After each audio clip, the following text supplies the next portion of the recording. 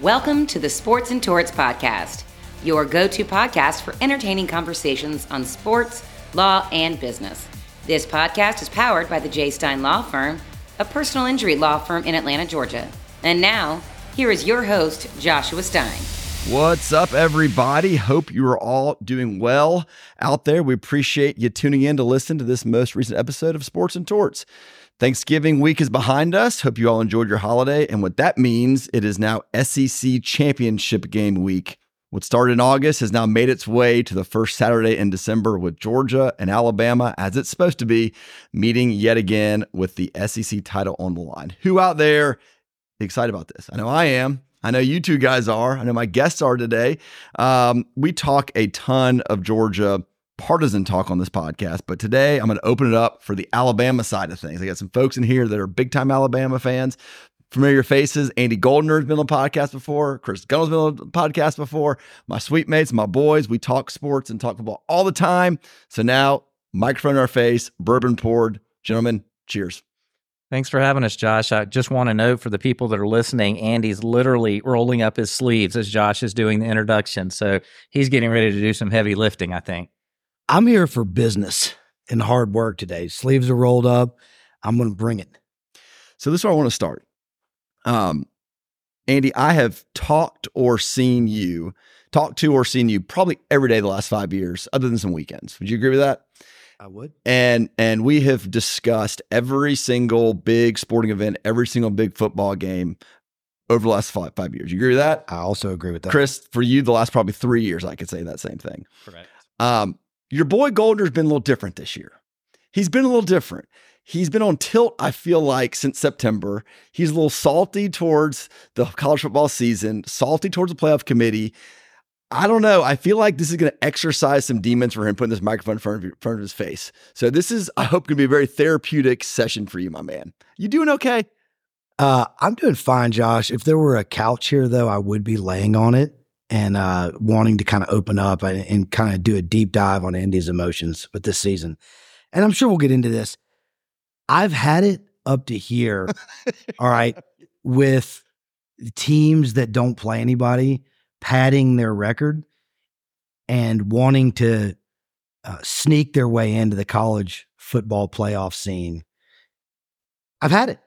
It's Washington. I feel like it's the passion project for yours right now. Yeah. Breaking down every article that talks about or mentions strength of schedule or Big Ten schedule, who they're playing, who they're beating. It just irks you. Chris, I mean, are you in the same boat as my man over here? I am. I think the committees need to figure out, as it's moot after this point, at least for the top of the top teams, but they want you to play a strong schedule, and then they allow somebody in who plays nobody and doesn't lose, and they ding you for a loss to a big team. So, it's the consistency of the college football playoff committee. It kind of resembles governmental efficiency. It's just not there. You're damned if you do, damned if you don't, right? You're right. That's what it kind of feels like. So Chris, when you're on the podcast, last time we talked a lot about Alabama football.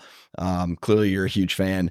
Andy, you've had to explain your allegiances probably 4 times on this podcast in terms of you went to Georgia for law school, you live in Atlanta, go to a lot of Georgia games, but you grew up as an Alabama fan. Do you want to spend 30 seconds explaining about your allegiance yet again before we get going? Let's cover this again. I was born and raised an Alabama fan, was the first male in my family not to go there. My first memories of sports and probably childhood are watching Alabama football with my dad, and it's a huge family connection in the Goldner clan. But I went to Georgia for law school, made some lifelong friends there, and I love the Bulldogs as well. And I will say again, as I've said on this podcast, I do not believe that they're mutually exclusive. As I've said before, you can not root for Georgia and Auburn at the same time. You can not root for Georgia and Georgia Tech, but Alabama and Georgia have a mutual respect. I don't think they're natural enemies, so to speak. And you can look at, as I'm sure we'll talk about in a little bit, the two current head coaches are they love each other. Chris, how do you see the rivalry with Georgia and Alabama? I don't know that I would call it a rivalry. We just haven't played enough historically for it to be. It's always surprised me that Georgia and Alabama fans butt heads so much. I mean, we're not in the same division of the SEC. We have our two two of our chief rivals are the same in Auburn and Tennessee. So we can bond over a hatred of those two programs. But traditionally, Alabama fans and Georgia fans just don't get along very well. If you ask the average Georgia fan, they'll probably list off 4 or 5 teams before they say Alabama in terms of our rival. But it feels like, we mentioned this before we started hitting record, that every time Georgia and Alabama plays, it ain't just a regular Saturday in October. No. It's always something on the line. And so I think because of that, because these have been the two teams over the last decade that have had the most success, it just feels bigger when the two teams play each other. I think that's absolutely right. And if you look at newer rivals, I think you can put Georgia and Alabama right there just because of success in recent time. And, LSU at this point is a big rival of Alabama, and that's really only come about in the last 15 years or so. So it evolves. You have your historical rivals and you have your current rivals, and Georgia's got to be one of those. If we're going to try to win a national championship, we generally have to go through Georgia in some way, shape, or form. What is Alabama fans' kind of perspective of Georgia program and Georgia fans right now? Is it, hey, that's cute, you guys have had this run, or is it, hey, this is legit and they're a force to be reckoned with? You want to take that, AG? You want me to go? Yeah, no. My personal observation of Georgia fans in the last couple of years, and particularly since the national title a couple of years ago, is a dramatically improved fan base, and I'll put some flesh on those bones. When I got to law school in Athens in 1999, my friends that went to Georgia undergrad were talking about a national championship that the Dogs had won in 1980. And that confused me greatly, because growing up, when Alabama won a national title, you celebrated it for a month or two, and then you moved on to the next season. There wasn't this reminiscing about bygone national titles. And when I got to law school in 1999, people were still talking about Herschel Walker and Buck Bellew and the national title from when I was 4 years old. And that was confusing to me. Now, I think since there have been 2 rings won in recent years, and probably a third forthcoming soon, I think the fan base is, getting a little bit more, I guess, sophisticated, for lack of a better term, not looking back 20 years in the past or 30 years in the past at accomplishments of bygone teams. I think that's fair to say. And, we all lived through the era of Georgia football that, the running joke was next year's our year. And it was always next year's our year. And, it was only a couple of years ago we were pointing out that Georgia's 1980 national championship was just as close to World War II as it was to current day. I mean, that was 2 years ago. And, but I don't think the success surprises many people. I mean, Kirby Smart is a hell of a football coach. He's, one of the best recruiters there is out there. And the biggest turning point, I think, was Georgia finally turned the program over to somebody and gave him all the bells and whistles and tools that he needed, and he's run with it, and he's not going anywhere anytime soon. This program's built to stay. I've said many times before that Kirby is better at his job than just about anybody else in the world is at their job, whatever it is. I mean, the guy is flat out amazing. He learned it at the foot of Nick Saban, who I've told y'all before, I have a whole lot of respect for him too. He's of course amazing. The two of them seem to have a really good relationship. I mean, I feel like after 2021, when Georgia finally beat Alabama, there was Saban wasn't happy for Georgia, happy for Kirby, but there was a bit of pride, like, hey, this guy has done it. I'm really proud to see him do it. I'm curious to see their kind of how they engage with one another on Saturday. Any sense of kind of what's going on with Kirby and Nick these days? No, I doubt that they're calling and picking each other's brains about things, but I know after that 21 national championship game, Saban said, hey, if I'm going to lose to somebody, I'm glad it was Kirby. I think the media plays in different ways on relationships he has with former coaches. I think they make the one he has with Lane Kiffin look a lot better than it probably actually is. Lane's tenure came to a very tumultuous ending at Alabama. Kirby finished the drill, so to speak. He did not take the Auburn job. I guess it was the year before, because they wouldn't let him coach in the national championship game, and he turned it down and ended up at Georgia and then did so. There's he's a respected rival for sure, and I know Saban sees him that way. I feel like from a Georgia fan's perspective is we finally in 2023 feel like the talent gap, the coaching gap, the program gap with Alabama is kind of is right there, neck and neck. I think Georgia's probably more talented this year than Alabama, and we haven't been able to say that since I can remember. So that's like a shift in just the philosophy, the headspace going into these games, because it used to be like, here we go again, it's Alabama, like there's no chance of winning, and finally exercising those demons in Indy a couple years ago, just from a headspace perspective, has been huge. Mm-hmm.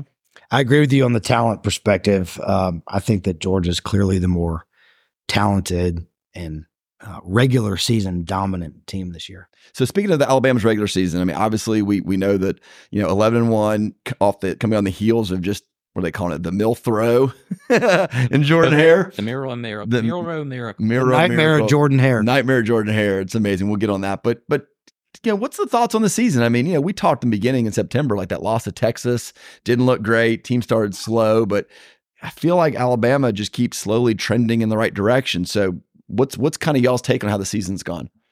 I told you earlier in the season that I did not think this was a particularly spectacular Alabama team. If you look at the teams that Mac and Tua guided, they were assaulting an SEC schedule, and you look at the score differential of the SEC competition, and there was just no doubt that they were cruising to not only the college football playoffs, but they were threatening a national title and in some case winning it. I haven't seen that this year from this team. I mean, I agree with you. They've gotten better each week, more or less. There have been a couple steps back, I think, in particular weeks. But have they blown out some teams? Yes, but they're also squeaking by some teams that they should be blowing out. So hard to look at this team and say, you're very optimistic about their chances to win a national title. Now, if they get over the Georgia hump this weekend and find their way in the playoffs, anything can happen, particularly when you're facing lesser competition outside the SEC.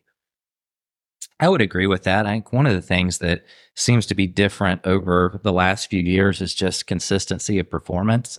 And a part of that is, the portal has changed college football. Part of it is what I think Kirby is probably starting to, or will start to deal with, is other teams rating his coaching staff every year. It's hard to really maintain that consistency when you're losing coordinators every year. And so I think that probably has it, but I agree with what Andy says. You're not seeing them be able to put away teams and get the backup quarterbacks in early and that sort of thing the way you used to. And they'll play one game where they look fantastic. And then, this Auburn game was abysmal. The game plan was not good. The execution was not good. It did not look like the team I expected to see. And I'm interested to see how they will bounce back. But part of it is we do that every time we go to Auburn. Do you think part of that has to do with the game plan? Like maybe trying to stay vanilla, not put things on tape, come in, guns blazing for Georgia? Or was it just wonky game and Auburn, came within a 4th and 31 and beating them? Well, it happens every time we play in Auburn. I don't think Saban's team has ever played to their normal abilities in Auburn. It is just a hard place to play, and their fan base is insane. But there was some of that, and my speculation was in the Kentucky game, MilThrow took a helmet to the thigh, and he hasn't run a lot since then. And to me, the game plan at the beginning of that game clearly looked like they were trying to not get him hit. Maybe trying to preserve him. Maybe he wasn't quite recovered. But the offense we saw against a team like LSU, where there were a lot of designed runs, is really, really hard to defend. But Andy and I were just talking outside the podcast, when he's just trying to be, MilThrow is just trying to be a pocket quarterback, it's a very, very different and not a good way looking offense. So a couple things on MilThrow. I've got on my notes to discuss, the injury outlook for the game. This is the first I've heard that MilThrow might be a little banged up. So number one, I'd love to know what the injury status of MilThrow is. Number two, I'd love to know from an Alabama fan's perspective what y'all's thoughts are of MilThrow, because Kirby described him as a bigger, faster Lamar Jackson, and that's probably true. But man, he does some things that are just maddening to watch. He's gotten better as the season goes on, but are y'all comfortable with him? I mean, going from the Tuas and the Jalen Hurts and the Bryce Youngs of the world, like where do you fit now with MilThrow? So a lot of questions. Y'all can do whatever you want. Well, let me cover Chris probably knows more about the MilThrow injury situation. I'll cover my thoughts on MilThrow and then just the injury situation for the team as a whole. That's high praise, from Kirby. And I did see that clip. And look, I mean, I watched Kirby's opening week press conference and I watched Saban's. Probably identical. Not only were they virtually identical, there was a not so thinly veiled effort to effusively praise the other team and avoid giving bulletin board material. Neither of those guys ever. And they're amazing in the press conference. They're amazing in the press conference. You would have thought that one coach coached the other team with how positive they were. Yep. And that's obviously by design. And I think it's great.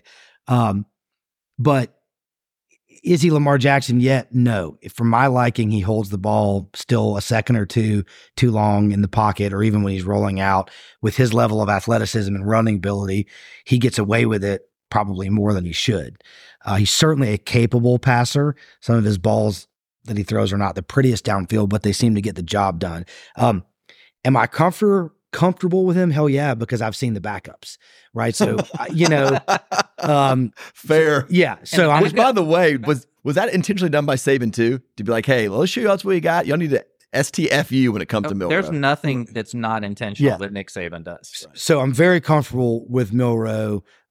It reminds me, in a slightly off topic, of a great quote by Chris Rock when Bill Clinton was being impeached for having an affair. Chris Rock used to do a great stand-up bit because Orrin Hatch, the old crusty senator from Utah, was criticizing Clinton for his affairs, and Chris Rock said, "You're only as faithful as your options." And so, very good, right? So we're the Bama faithful are very faithful to MilThrow at this point because we've seen what's behind door number two, and three, and we know likey. Now moving to the general injury, perspective. Chris can correct me. My understanding, let me back up and say this so that I don't get hate mail from the diehard Georgia contingent. I'll let Chris speak for himself on this, but from my perspective, I think good on good, 100%, Georgia's a better team this year. So this is not an excuse. I think if the best team plays the best team, Georgia wins. Having said that, my understanding is, Jace McClellan, the number one running back for Alabama, left on crutches from the Auburn game. The standard refrain from anybody that Alabama's playing is, well, your backup 2 and 3 running backs are also 4 and 5 star recruits. That's true. But from my perspective, Roydell Williams is 70% of the running back that Jace McClellan is. I like Roydell Williams. I'm glad to have him as a backup. But again, I think good on good, Georgia wins anyway. I think if McClellan either doesn't play or is a shell of himself, Alabama's chances go down dramatically, at least as of the taping of the podcast. I've not heard an update on his injury. I just know that he left the game on crutches. Yeah. So on a couple of those things, going to MilThrow, I think as a fan base, Alabama's pulling very hard for him because he's a phenomenal kid. I mean, he is one of those guys. He didn't portal out. He's waited his turn. It didn't all start off well for him. And he has done nothing but just put his head down and work and be a great representative. So I think the fan base just loves him as a kid. He's just a great kid. And if you go back and watch, say, the Texas game and you watch him play now, night and day difference. He has improved so much. He has his deep ball percentage is actually pretty phenomenal. What he's really had to improve on are the touch and finesse passes. He's got a cannon for a right arm, and he had trouble dialing it back. He has gotten a lot better in that, noticeably in the LSU game, some touch passes at better times. And then he had some of them with Auburn too. On his injury, running quarterbacks get banged up. Thankfully, I used to hold my breath every time Bryce Young would take off because he was such a small guy. I mean, MilThrow's not Derrick Henry size, but he's closer to that than Bryce Young size. He's a big boy. And so I know he's banged up, and I know he took a helmet off one of his thighs early in the Kentucky game. He missed a play or two, came back, but he wasn't running much. He was just passing at that point, and we haven't seen him run a whole lot since then. And that seemed to be the game plan against Auburn until they had to have it. But still, most of those runs weren't designed runs like we were having in some of the other games. So I still think they were protecting that. And it may be they didn't think they were going to need it, and they just decided we're not going to take a chance on trying to get him banged up in this game ahead of the SEC championship game. So who knows? When you're talking about MilThrow kind of sitting out, waiting his turn, not getting in the portal, that's Beck. That's Carson Beck too. And it makes me so happy to hear that, we have two quarterbacks that are doing it, I'm air quoting right now, the right way. Because it seems like everybody else right now, at the minute they can leave, go somewhere else, they're going to go somewhere else. They're not going to sit for a year, sit for 2 years. So, I'm glad to hear that. So, let me interject one MilThrow story I read, which I thought was incredible given who he is now. And there was an University of Alabama athletic department employee that was at the stadium. This was about a month ago at 6:30 a.m., 7 a.m. And she was unloading pretty heavy boxes at the stadium. And she said there was one guy wearing a hoodie running up and down the field working out, didn't know who it was. Guy comes over, stops, asks her, does she need help unloading the boxes? And it was only when he started unloading the boxes with her that she realized it was Jalen MilThrow. And to me, that's remarkable, to be the Alabama quarterback and be the only one there in the morning in the stadium working out, and then being the sort of kid that you're going to stop and come help a lady that you have no need to help, unload boxes. Characters is who you are when no one's watching. He's absolutely the kind of kid you pull for. There's no doubt about it. Sounds like a good kid, and I will pull for him every other moment except for from 4 o'clock until 8 o'clock on Saturday. How is that fair? Fair enough. So him being a running quarterback, people always say, well, running quarterbacks give Georgia a hard time. They give everybody a hard time. Like, let's be honest. Like, it's really difficult to contain, coverage for a long time. And then if they take off and run, like, they're going to pick off 10, 15 yards a clip. I'm so glad we never have to play Jaden Daniels again. Yeah, the guy's sick. I mean, I was at the Georgia Tech game Saturday night, and their quarterback's pretty damn good. He's running around.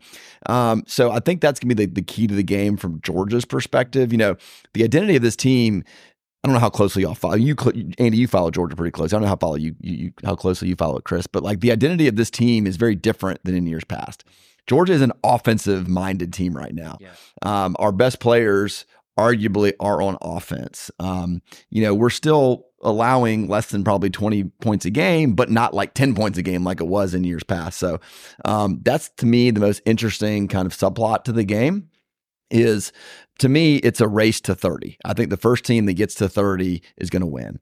I don't see 35-32. I don't see 41-38. I see low 30s to mid 20s, something like that. So that's what I want to see happen. How many possessions do you get in a game? 8 or 9, maybe? Something like that. Don't know. So, if Georgia can hold Alabama to maybe 2 or 3 touchdowns, get a turnover, maybe 1 or 2 field goals, that's the formula from Georgia's perspective to win the game. I don't think this is going to be a game that's won 17-10 or 13-7 or things like that. Do y'all feel the same way? Yeah, I think it's more of an old school game where field position is going to matter. A lot of times now, certainly when Alabama played LSU, field position didn't mean anything. You needed to score a touchdown every time you touched the ball. That's not going to be this game. But they're going to need to score some points. The team that wins is going to need to score some points because both are very capable. Is now the right time in the podcast to emphasize how much I dislike Auburn? Is that There's always a right time. Okay. There's never a bad time for that. I didn't know. I was actually curious because we were texting Saturday night as the as the Alabama-Auburn game was going down. And I know your hatred for Auburn. I was actually afraid to come to work on Monday had that game not turned the way it did. Auburn is your number one kill list, huh? No doubt.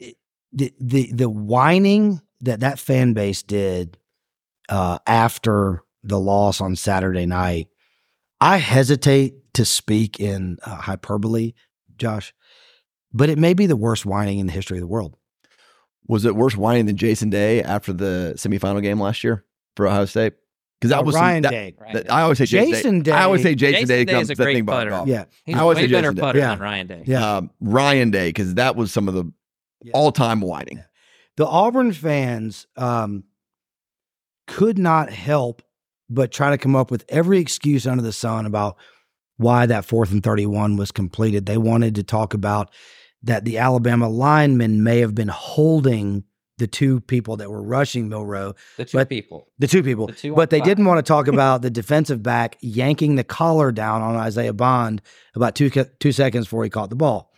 They didn't want to talk about the play a few before that where they had 3 men in motion, which is illegal, and they called Alabama offsides, which then gave them a field goal. So Auburn liked to pick and choose what they complained about. Look, it was a poorly officiated game on both sides. So what I'm interested in is how that game affects the game on Saturday. Do y'all think one way or the other, the way that game ended, the way that game played out, will have any role on Saturday, or is Saban going to wipe the slate clean and they're going to play as if it was any other championship game? If it was my choice, it would have been one of those games where they had the starters out at halftime, and it wouldn't have taken the emotional stress of that second half that it did. I mean, those kids have to be more tired than they would like to be after that type of an emotional game on the road. But at this point, I mean, it's big boy football, and they're gonna bring the best they have to bring next week, and know they have a rest starting Sunday. And Saban, I don't think it'll be that big of a deal. Saban's press conference, he harped on the fact that the game was a reality check. Mm-hmm. Auburn was then 6-5, or something thereabouts coming into that game, and Saban said that he emphasized to the team that it was a reality check, that you don't go to any SEC opponent, let alone on the Plains, regardless of record, and expect to walk in there and then leave with an easy victory. So what I think is going to happen, given his mastery of the psyche and his being a master motivator, is I think he's going to have those kids pumped up and ready to roll, thinking, we escaped with one that we maybe shouldn't have had. And now he keeps using the word opportunity as well. You've got this opportunity to put yourself in a position to be in the college football playoff, and you cannot come in with the same mindset. That's what Saban and Kirby are so good at. No matter what the situation is, they will turn it around as motivation. I mean, rat poison is what Saban's always famous for talking about, and I can see how he can flip this one around. So from an Alabama fan's perspective, I kind of laid out what I thought was going to be the key to a Georgia victory. What do y'all see as the formula? I mean, we talked about MilThrow, we talked about McClellan. Who are some players? What's the approach Alabama's going to have to take in order to give Alabama the best chance of success? Yeah. To me, it'd be nice to have Jace McClellan. He's a really good running back. There are other people that would be bigger losses on that football team to me. With our third string running back at this time, Jam Miller's been fantastic when he's been in. The thing that I worry about more than anything with the guys that haven't played as much is picking up blitzes, but I think they seem to be doing a good job with that type of thing. So that doesn't bother me hugely, especially if we can go full MilThrow and they're calling the running plays. They have a running package for him. Neither team has been awesome at stopping the run. We both, Auburn ran for a lot on both of our teams. I think whichever team does a better job of stopping the run is definitely going to be helpful. Who are some of y'all's dudes on defense? Who are the names like that guy's a dude? So Kool-Aid McKinstry is pretty much a lockdown corner. Don't get much by him. And then and on the all-name team, by the way. Yes, for real. And then Terrion Arnold is corner on the other side, and he's been fantastic. I think Hugh Freeze did a pretty good job of confusing some of the younger guys. Caleb Downs from up at Buford has been starting all season. Spectacular player. He's the next Minka Fitzpatrick. That's what they're saying. He's phenomenal, but he got confused a few times by motion and that sort of thing. Our Lawson, our best linebacker, has been a bit banged up. He's missed some games. He played against Auburn, but didn't seem to be completely healthy. That worries me a little bit. Our defensive line is stout in the middle, but when you have Dallas Turner and you have Chris Braswell on the other side, those are two guys that can pin their ears back and totally get after it. So for me, a couple years ago, Will Anderson was just the game wrecker. Yeah. Does Dallas, is he anywhere close to that? I mean, he's going to be a first round draft pick. I don't think there's any doubt about that. He's not the same as Will Anderson, but when you have two of those guys on either side that can get after it, it's a difference. But Georgia's offensive line may be the strength of the team. They've been really, really stout.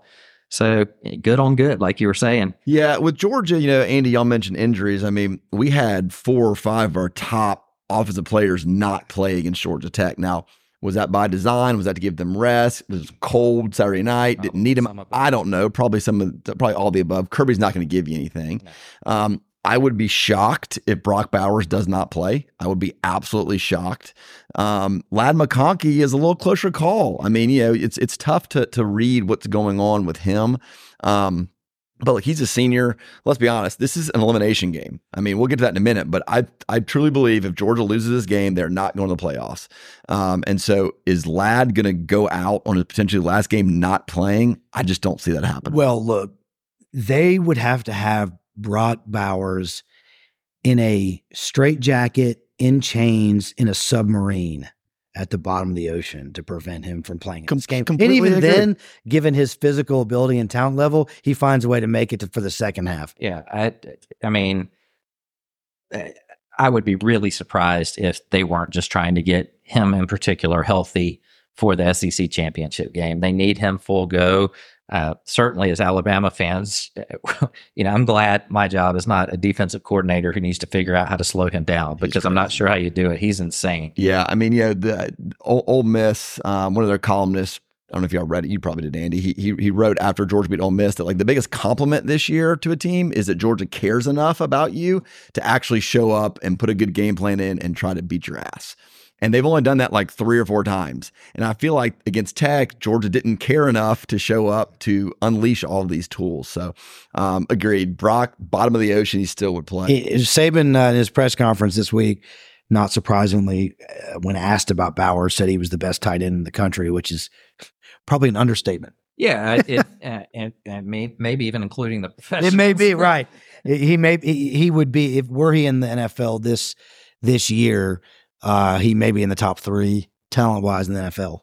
Yeah, it's crazy. We got Ra Thomas that's out. He's going to come back. You mentioned the line. Tate Ratledge is out or has been out. So, but look, everybody's hurt. No one makes excuses about injuries. Kirby's the first one to say that this time of year, Saban, I'm sure, says the same thing. Everybody. It's next man up. These guys are all big time players. I think the one to kind of maybe watch with Alabama is Isaiah Bond, who caught that touchdown pass against Auburn. He's a sophomore up at Buford.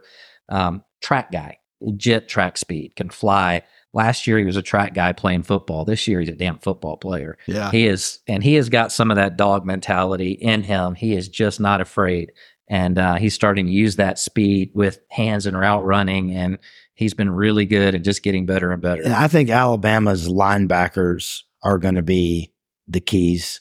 I think Alabama has been particularly weak this year at what I would call kind of like the medium range inside slant, the 10 to 15 yard, middle of the field play that, will get you 7 to 12 yards, but sometimes they bust it free. And I've seen too many times, particularly against Texas in the second game of the season, where they've just been too mushy on the inside of the field. Yeah, and linebackers in coverage is not a strength right now. No, agreed. Well, Bobo is going to look for those mismatchups, take advantage of. He just got nominated top 5 OC or defensive coach of the year, or not defensive, assistant coach of the year. Far cry from people were saying about him when the season started. Didn't want him, but he's been fantastic. Yeah. Jermaine Burton, what do y'all think about him? Georgia fans, we always follow how he's doing. He's been really good this year. I mean, that's another play in that Auburn game where he made a fantastic catch, and announcers, everyone else thought he was in bounds, and they called him. The refs called him out of bounds. But even when you get the announcer saying, he looks like he's in there. So he had a huge game against, I think it was Arkansas. He's been steady. I mean, he gets open, he catches passes, he gets himself in trouble with his mouth sometime. I wish he'd just play football and leave all the trash talking aside, but he's been a good ball player. He's consistent. Well, he gets open. That circles back to something you were asking about earlier about this year's Alabama team, and Saban has indirectly talked about this in the last couple of weeks. There really aren't a ton of stars. If you think about Bama teams of the recent past with Amari Cooper and Devontae Smith and Waddle and Ruggs and Brian Robinson and Judy. The list, there were Najee Harris. There were high first round picks galore. Burton's a good player. We're happy to have him, but he's not of the caliber of those other guys. And so you have an Alabama team this year, with the exception of a couple of guys on defense, that don't have that really star power that has NFL teams salivating. I don't think there's anyone on the offense where you're just saying, how in the world do you game plan against this? When you had, Ruggs and Waddle and Smitty on the field at the same time, defensive coordinators are just... What are you going to do? Yeah, good luck. Yeah, pick your boys. I do think Isaiah Bond, in a year or two is going to have first round potential, but as a sophomore, he's not one that you just have to, throw three guys out to take him out of the game and take your pick with somebody else. There's not, he's right. There's not a Devontae Smith right now who you just can't cover, So the line opened at 4, Georgia favored by 4. I've seen it up to 5.5 or 6 in places. Y'all think that's about right? You think Georgia's just under a touchdown better than Alabama? I don't ever pay that much attention to that stuff, to be honest with you. I'm not a gambler. I don't ever bet on games, so that doesn't ever mean very much to me. I think it's going to be a good football game. You and I were talking before we went on air, went live. Danny Cannell running his mouth saying Georgia's going to boat race Alabama. I'd be really surprised if that happens. You guys got a score for me? I can't say that I do. I'm not a prognosticator. What I will predict is I expect it's going to be a good football game that's going to be decided late in the fourth quarter. I think turnovers could be huge in this game. One pick six, one returned punt, returned kickoff could completely change the course of this game. So that's a to be determined game to me. I would say it's a little a reverse of some of the older Alabama Georgia games where I expected Alabama would win. I was not going to be surprised if Georgia did. I expect Georgia will win. I won't be surprised if Alabama did. It's 21. We went into this game and everybody thought Georgia easily, and Alabama won in a blowout. You just never know what's going to happen. Before I knew you had something to say, but that brought up something I read recently, and I was saving this podcast to tell you about this because this is going to really make y'all laugh. I read today, this did not come from a Georgia person, by the way. This was a national writer who said he's convinced that the 2021 SEC championship game, Georgia mailed it in and had no intention of doing anything, special or anything that would show anything, knowing they were going to be in the football champion, the playoffs, no matter what. And they were saving it all up for the finals. I've never read that before, but curious to see if you guys give that 1 ounce of credit. I personally don't. Can you imagine Nick Saban or Kirby Smart saying, yeah, we're just going to phone it in today? I mean, I don't think that's in their DNA personally. That ranks up there with the second gunman on the grassy knoll. I don't give that any credence at all. Because true, by the way. I remember, though it was thought to be a foregone conclusion that Georgia was still going, and clearly they deserved to still go, to place that in the hands of the committee with a loss. And you give up the chance to choose where you're playing. Yeah, I don't think Kirby's that guy. Oh. So your predictions for the game? Yeah, and like Chris, I don't gamble on these games. If someone gave me $1 and said all you can do with the $1 is bet, I would bet that Georgia will win. I'll be mildly surprised if Alabama wins. The score is very much to me a crapshoot. I could see a 28-21 Georgia. I could see a 31 24 31 28 Georgia. I think Georgia's the better team. This is where we're going to have some fun, because if Georgia beats Alabama, clearly Georgia's number 1 seed going to the playoffs. Alabama maybe gets in the New Year's Day 6, maybe not, who knows.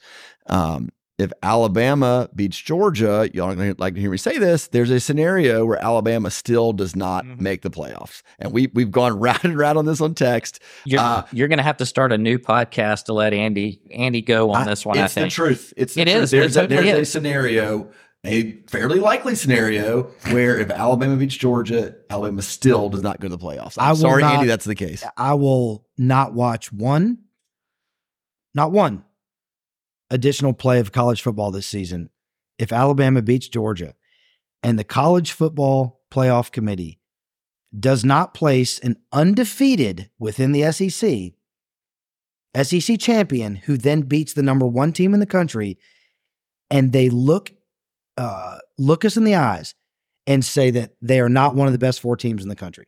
Because in week 2 in September, they lost to a very good Texas team. That sends, my head's about to explode with the messages that it sends, but in an effort to keep this podcast at a reasonable time length, let me tell you the top 2.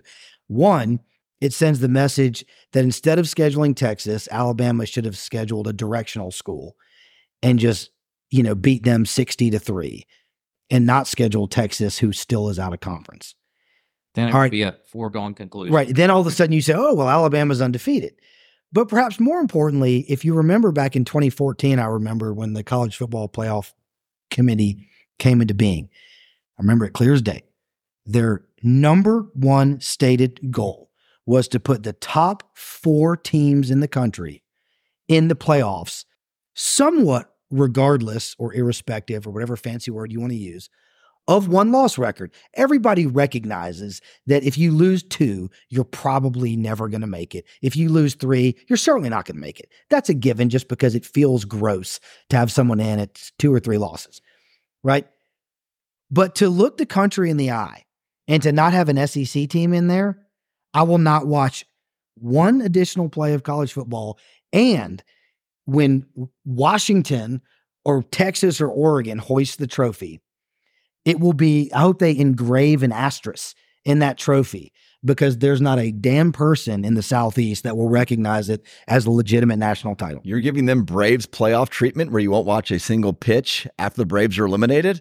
Strong. If Alabama beats Georgia and is kept out of the college football playoff, I will not watch a single college football play the rest We've of the discussed this too, Chris. You seem to be a little more understanding of the fact that this very well could happen. I'm understanding of the fact that it could happen. I don't really feel any differently than Andy. You take a one-loss SEC champion that just beat a Georgia team that's won 29 straight.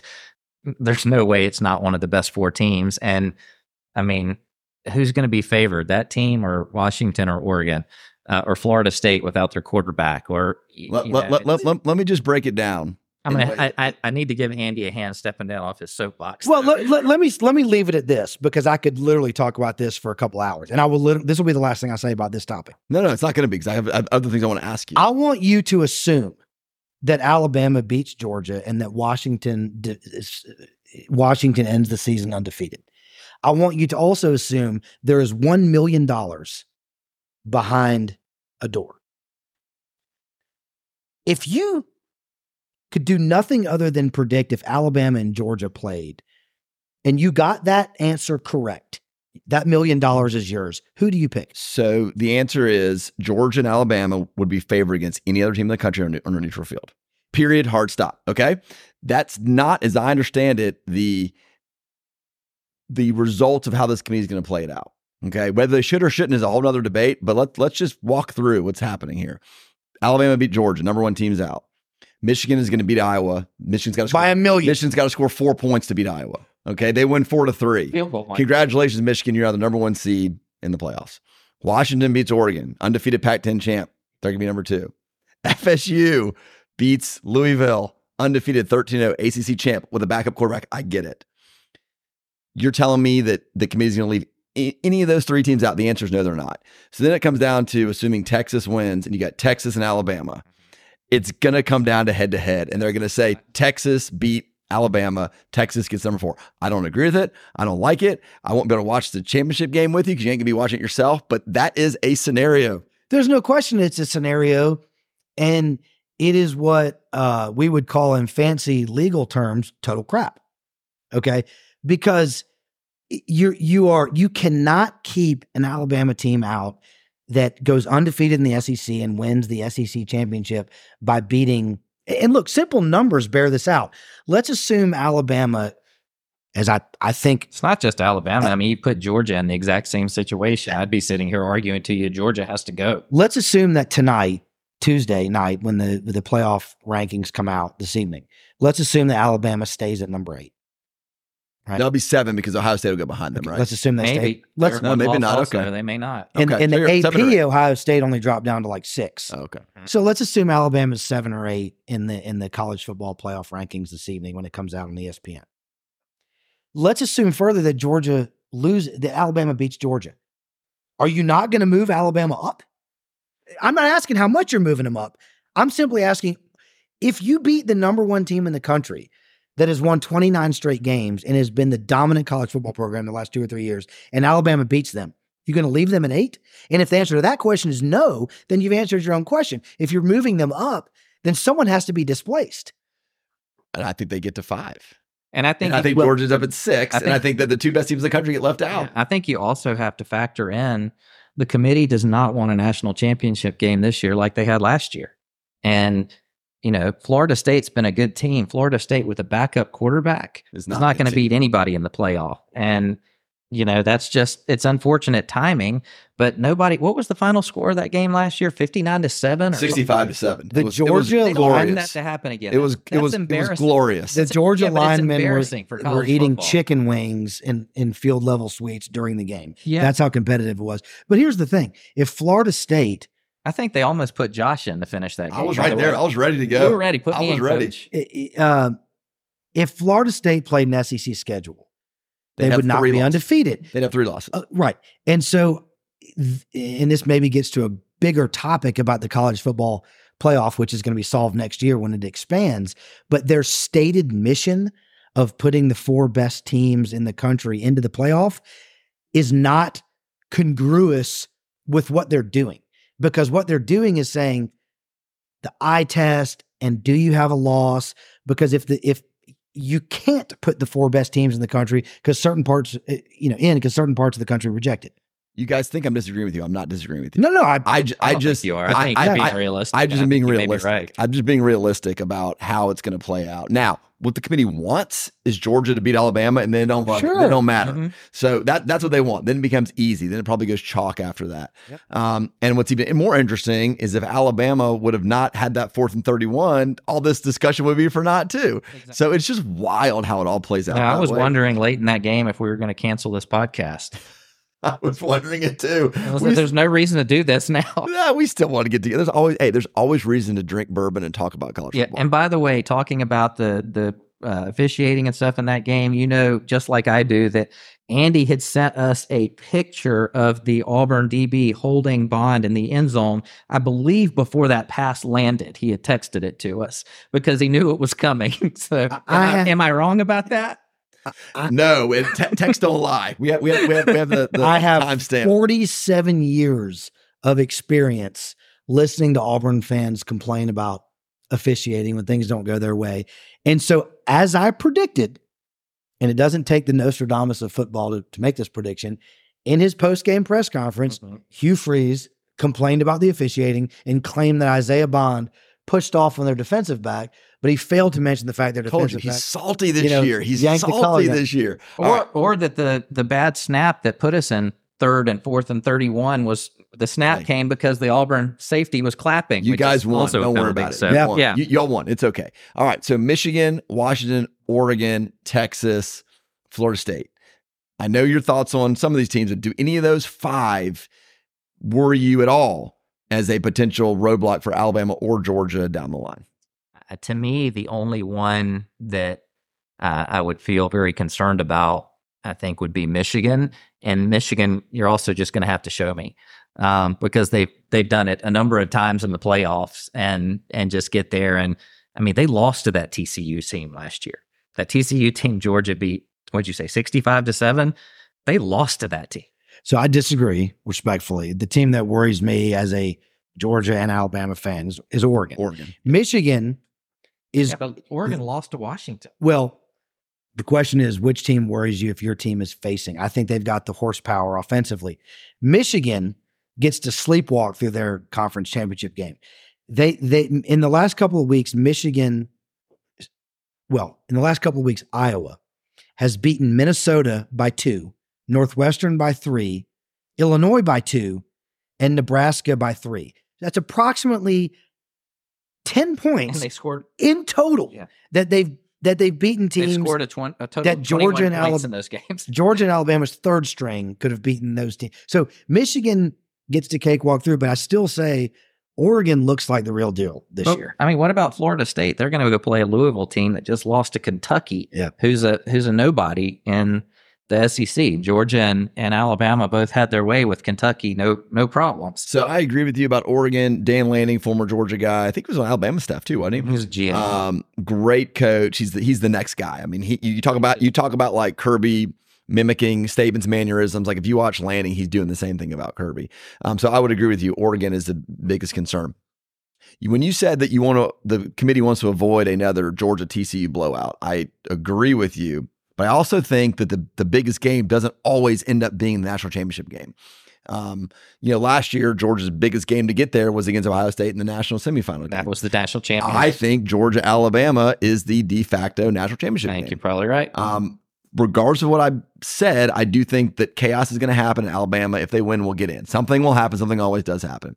If Alabama doesn't get in and Georgia does not get in, then I think the rest of it is BS. I think we don't have a true champion because I think the national champion comes out of the game on Saturday.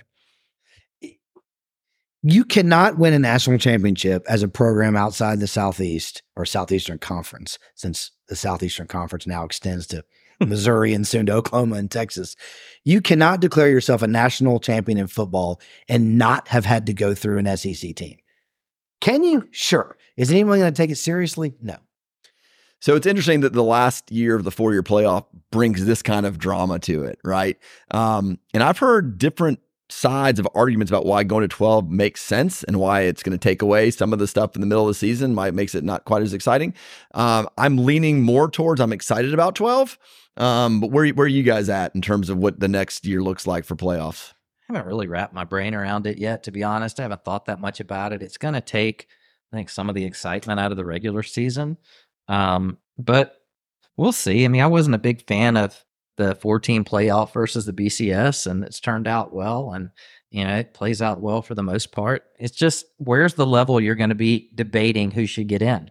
I mean, now it's going to be, 11, 10 through 14. Who's going to be those two that get in instead of who's going to be with the gross 3 losses? Well, right. But you, Josh, you and I have talked about that scenario that Chris just asked about. And I do think there's some wisdom in, of course, there's always a line drawing problem of you're pushing the line down to further losses.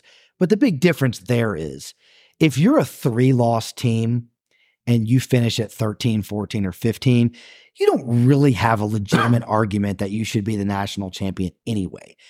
If you're a 2-loss team, you're pushing your luck, but you can maybe sneak in as a 10 or 11 or 12 seed. If you've lost 3 games and you get left out, you really can't look in the mirror and say, boy, we deserve to be in that playoff. Completely agree. Don't lose 3 times. Yeah, don't lose 3 times. Yeah, I also don't think you're going to see what do they call them? The Cinderella teams in college like basketball. Yeah, I don't think you're gonna have this 8 seed that's gonna come out and beat the Georgias and Alabamas of the world in a playoff setting. You might get it once every few years at the most, but you're right. Chalk is gonna hold much more than in basketball. For S&Gs, I looked this morning. The Penn States of the world is who's going to be fighting for the 12th spot. Like we all watch them play Michigan. We watch them play Ohio State. Like, does anybody think that's a team that's worthy of a playoff berth? Like, the answer is no. So they come to Athens, they come to Tuscaloosa. You get a great environment on your home campus in December. Target practice. And it's cool for the fans. It's cool for the eyeballs on TV. It keeps more fan bases engaged, right? You got the team that's ranked 15th that's like, hey, if this happens, like, we'll get in on number 12. So for that, I like it. It would neuter this podcast we did today, right? Like we'd be sitting here being like, well, Georgia's going to play Alabama. Both teams are in top 12. Like SEC championship are cool to have, but it's not the biggest prize, right? It's all about money anyway. So that's what they think, what fans would like or what Georgia or Alabama would like or whatever. It's all about the money. So it's not, none of it has to do with what's the better product. It's what's the more valuable product. Well, and Josh, you and I have talked about this before. I mean, we're in a different world now and a much more diluted college football product. I mean, look at the name we mentioned earlier. I mean, Burton goes from one season pacing the sidelines between the hedges.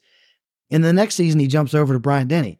Oregon, who everyone's so high on, Well, of course they're great this year. They have a quarterback from the SEC Who's 25. who's I think also eligible for AARP benefits. Him and Stetson Bennett were probably born the same year.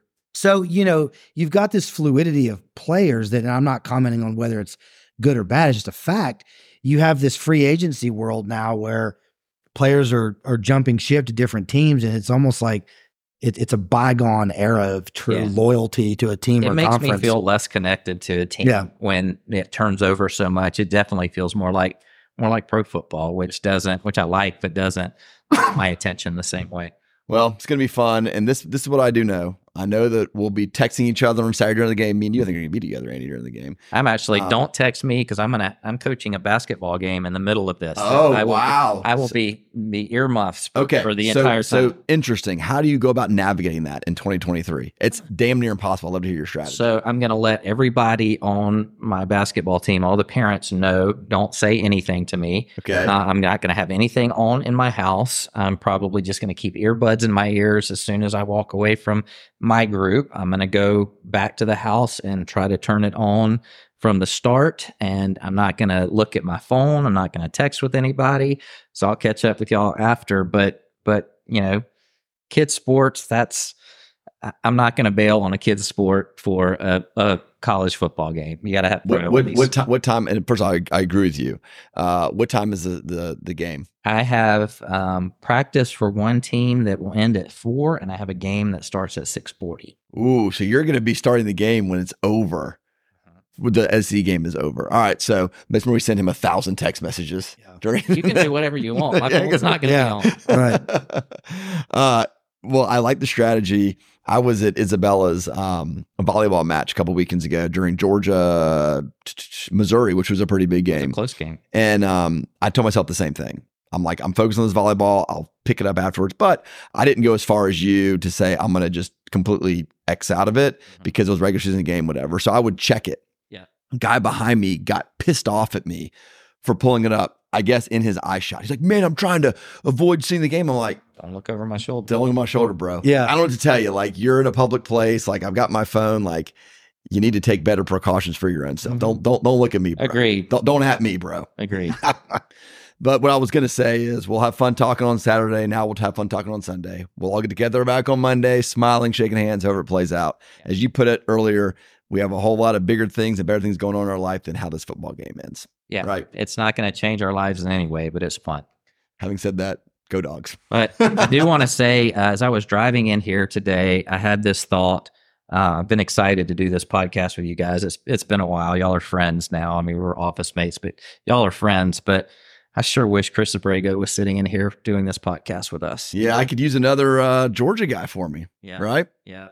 Chris was always the little over enthusiastic about Georgia's chances, and I would have loved having him. He would have loved to have seen all this happen with what's happened to Georgia, and I miss him all the time. And I wish he was sitting in that chair next to you. Very well said. Very well said. Very well said. We pour out a sip of this bourbon. We miss him, and I would just add he was over enthusiastic in a good way about most things. In a good way, you're right. Well, with that, we will send off on I appreciate you bringing that up. I'll say go Dogs. You guys can say roll tide or whatever it is you want to say. Roll tide, roll tide. Roll tide, roll. Thank you all for listening. We will check back next week, see how this game goes. Of course, I'm saying Dogs win.